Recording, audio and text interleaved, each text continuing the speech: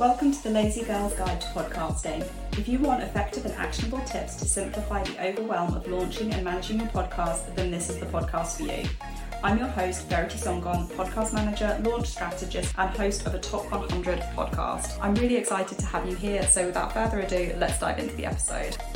Hello, and welcome back to another episode of the Lazy Girl's Guide to Podcasting. Now, this is a little bit of a strange one. It is the first episode for the podcast that I've kind of purposefully filmed for YouTube, which feels a little bit strange because I have been literally sat here waiting to start recording for probably a good 10-15 minutes, which is so bizarre because I am so used to recording my podcast episodes and I've got no problem with doing audio only, but you know, there's so much conversation, isn't there? And so much kind of debate around should you be recording for YouTube as well, as in like, should you be doing the video or audio only? And I kind of thought to myself, do you know what? Let's just try with doing the video as well for YouTube, see how it goes. We'll do it for maybe like the summer months. And I don't know, we'll see where it takes us. I've not really got much of a plan for it, I have to say, but my point that I'm making is that it's just really weird how kind of nervous I was to just hit the camera and say record. So that's just like a bit of an interesting one.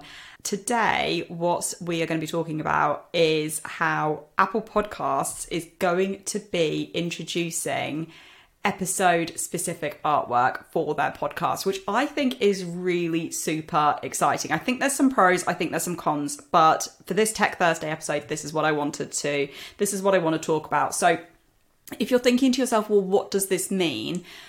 How I would compare the individual artwork for Apple Podcast episodes is just like having a thumbnail for YouTube. Essentially, you've got your artwork on YouTube, which everyone sees, which is your little picture, which is your brand, whatever it is. But then you have individual thumbnails for each of your videos. And Apple Podcasts are going to be introducing this for the podcast as well. So if you want to be having an individual picture, piece of artwork, whatever it is for a particular episode, then you can. Now, you don't need to panic if you're thinking to yourself, oh my gosh, this is another thing that I need to add into my workflow. Then no, you do not have to create an individual piece of artwork for every single episode that you're going to produce for your podcast if you don't want to. If you don't want to, then Apple Podcasts will continue to use your RSS feed and it will just continue to pull the podcast artwork, and it will just continue to attach that to every single episode. So you don't need to stress about that at all.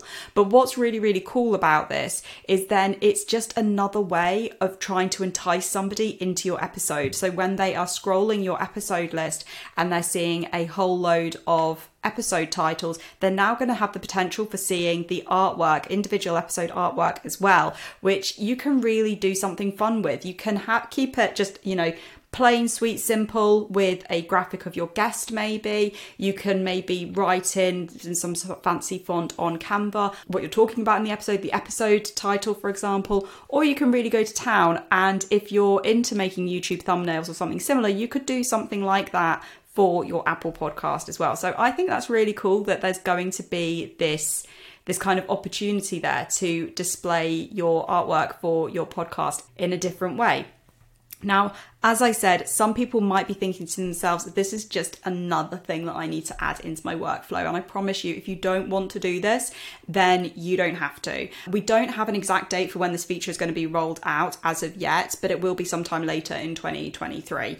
So like I said, you don't have to start panicking that there's something extra to add into your workflow because necessary if you don't want to. So if it's seeming like it's too much hard work, then don't stress about it. But what I would say is if you're making individual artwork for your podcast episodes to share on Twitter, Instagram, whatever it is, then as long as the file size is fitting the right criteria, you might as well use that for your individual podcast episode cover as well. Or if you're on Canva, you can just resize it if you're on Canva Pro.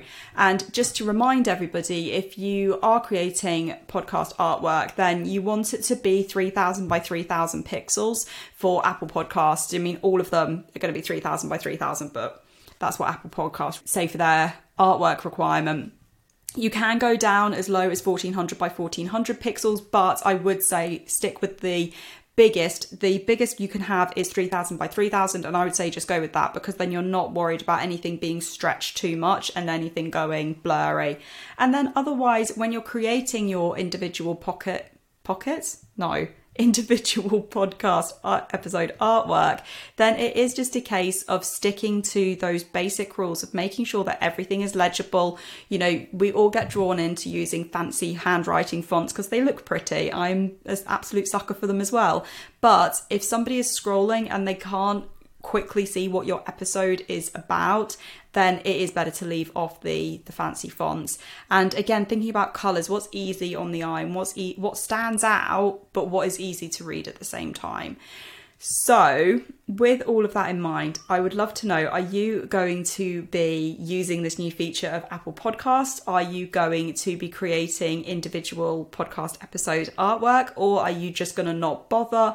And are you just going to stick with it being pulled from your RSS feed and the podcast artwork for the whole podcast just going to be used for every single episode?